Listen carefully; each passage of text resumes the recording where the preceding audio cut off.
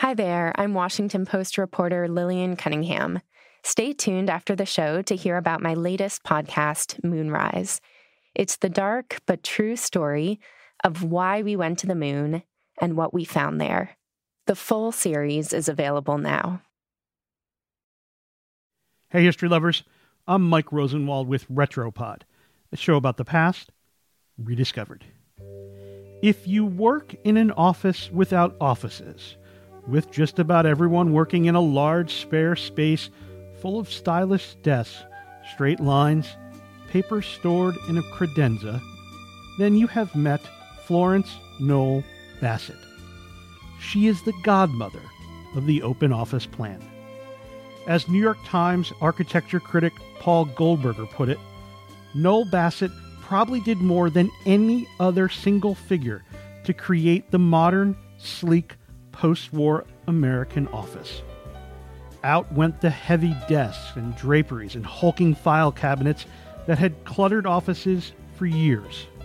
In came spare, straight-edge desks and furnishings, and a devotion to aesthetic simplicity. Uncluttered office space, she thought, led to uncluttered minds. Every detail mattered, from the layout of the space to the materials on the furniture.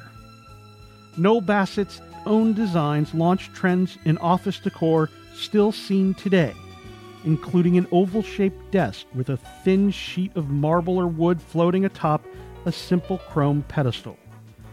In the first dozen years after the table was introduced in 1961, more than 3 million were sold. Knoll Bassett was born on May 24, 1917, in Saginaw, Michigan. Her father ran a family baking company, but both of her parents died at early ages, leaving her an orphan at 12. A guardian enrolled her in a private girls' school outside Detroit.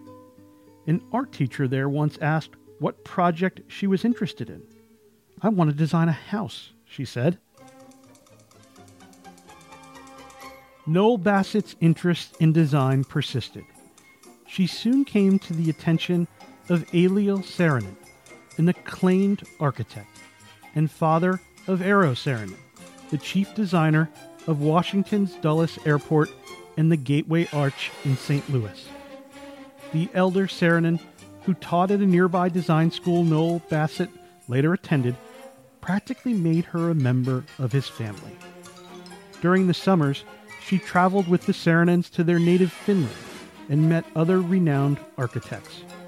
Later, she attended the Architectural Association in London, then trained under Mies van der Rohe, one of the leading architects of the 20th century, whose emphasis on straight lines and a lack of ornament became a hallmark of her designs.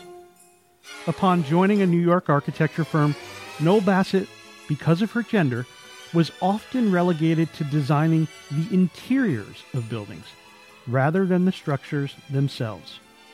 In 1943, she began working with a man named Hans Knoll, who was running a New York branch of his family's furniture business. They fell in love and married in 1946. Knoll was killed in a car accident in Cuba in 1955, and Knoll Bassett became president of the company, working on office spaces for icons of American business: General Motors, IBM, Rockefeller Center, the Heinz headquarters in Pittsburgh, and New York's Seagram Building.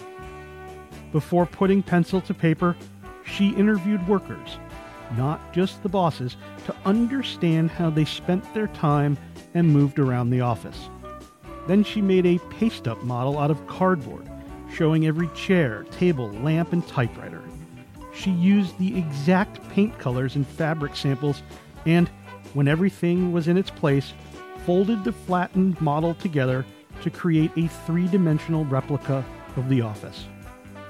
Knoll Bassett's papers are now in the Smithsonian Institution's Archives of American Art. They include her remarkably detailed, hand-drawn designs. Knoll Bassett's final major project, completed in 1965, was the interior of the CBS headquarters in New York.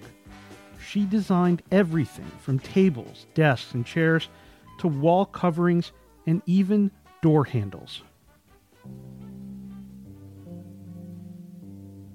Knoll Bassett died in late January.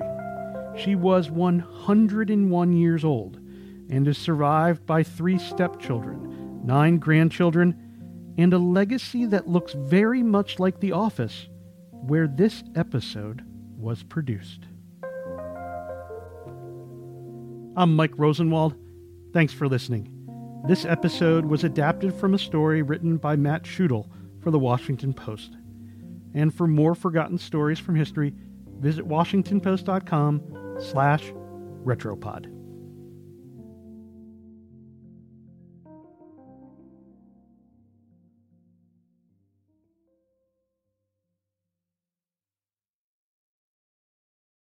Hi, I'm Lillian Cunningham, host of the Washington Post's presidential and constitutional podcasts.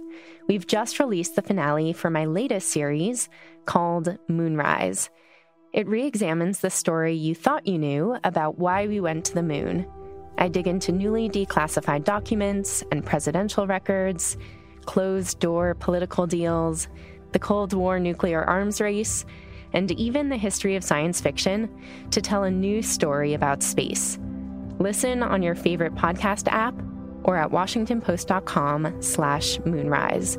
You can binge the entire series, available now.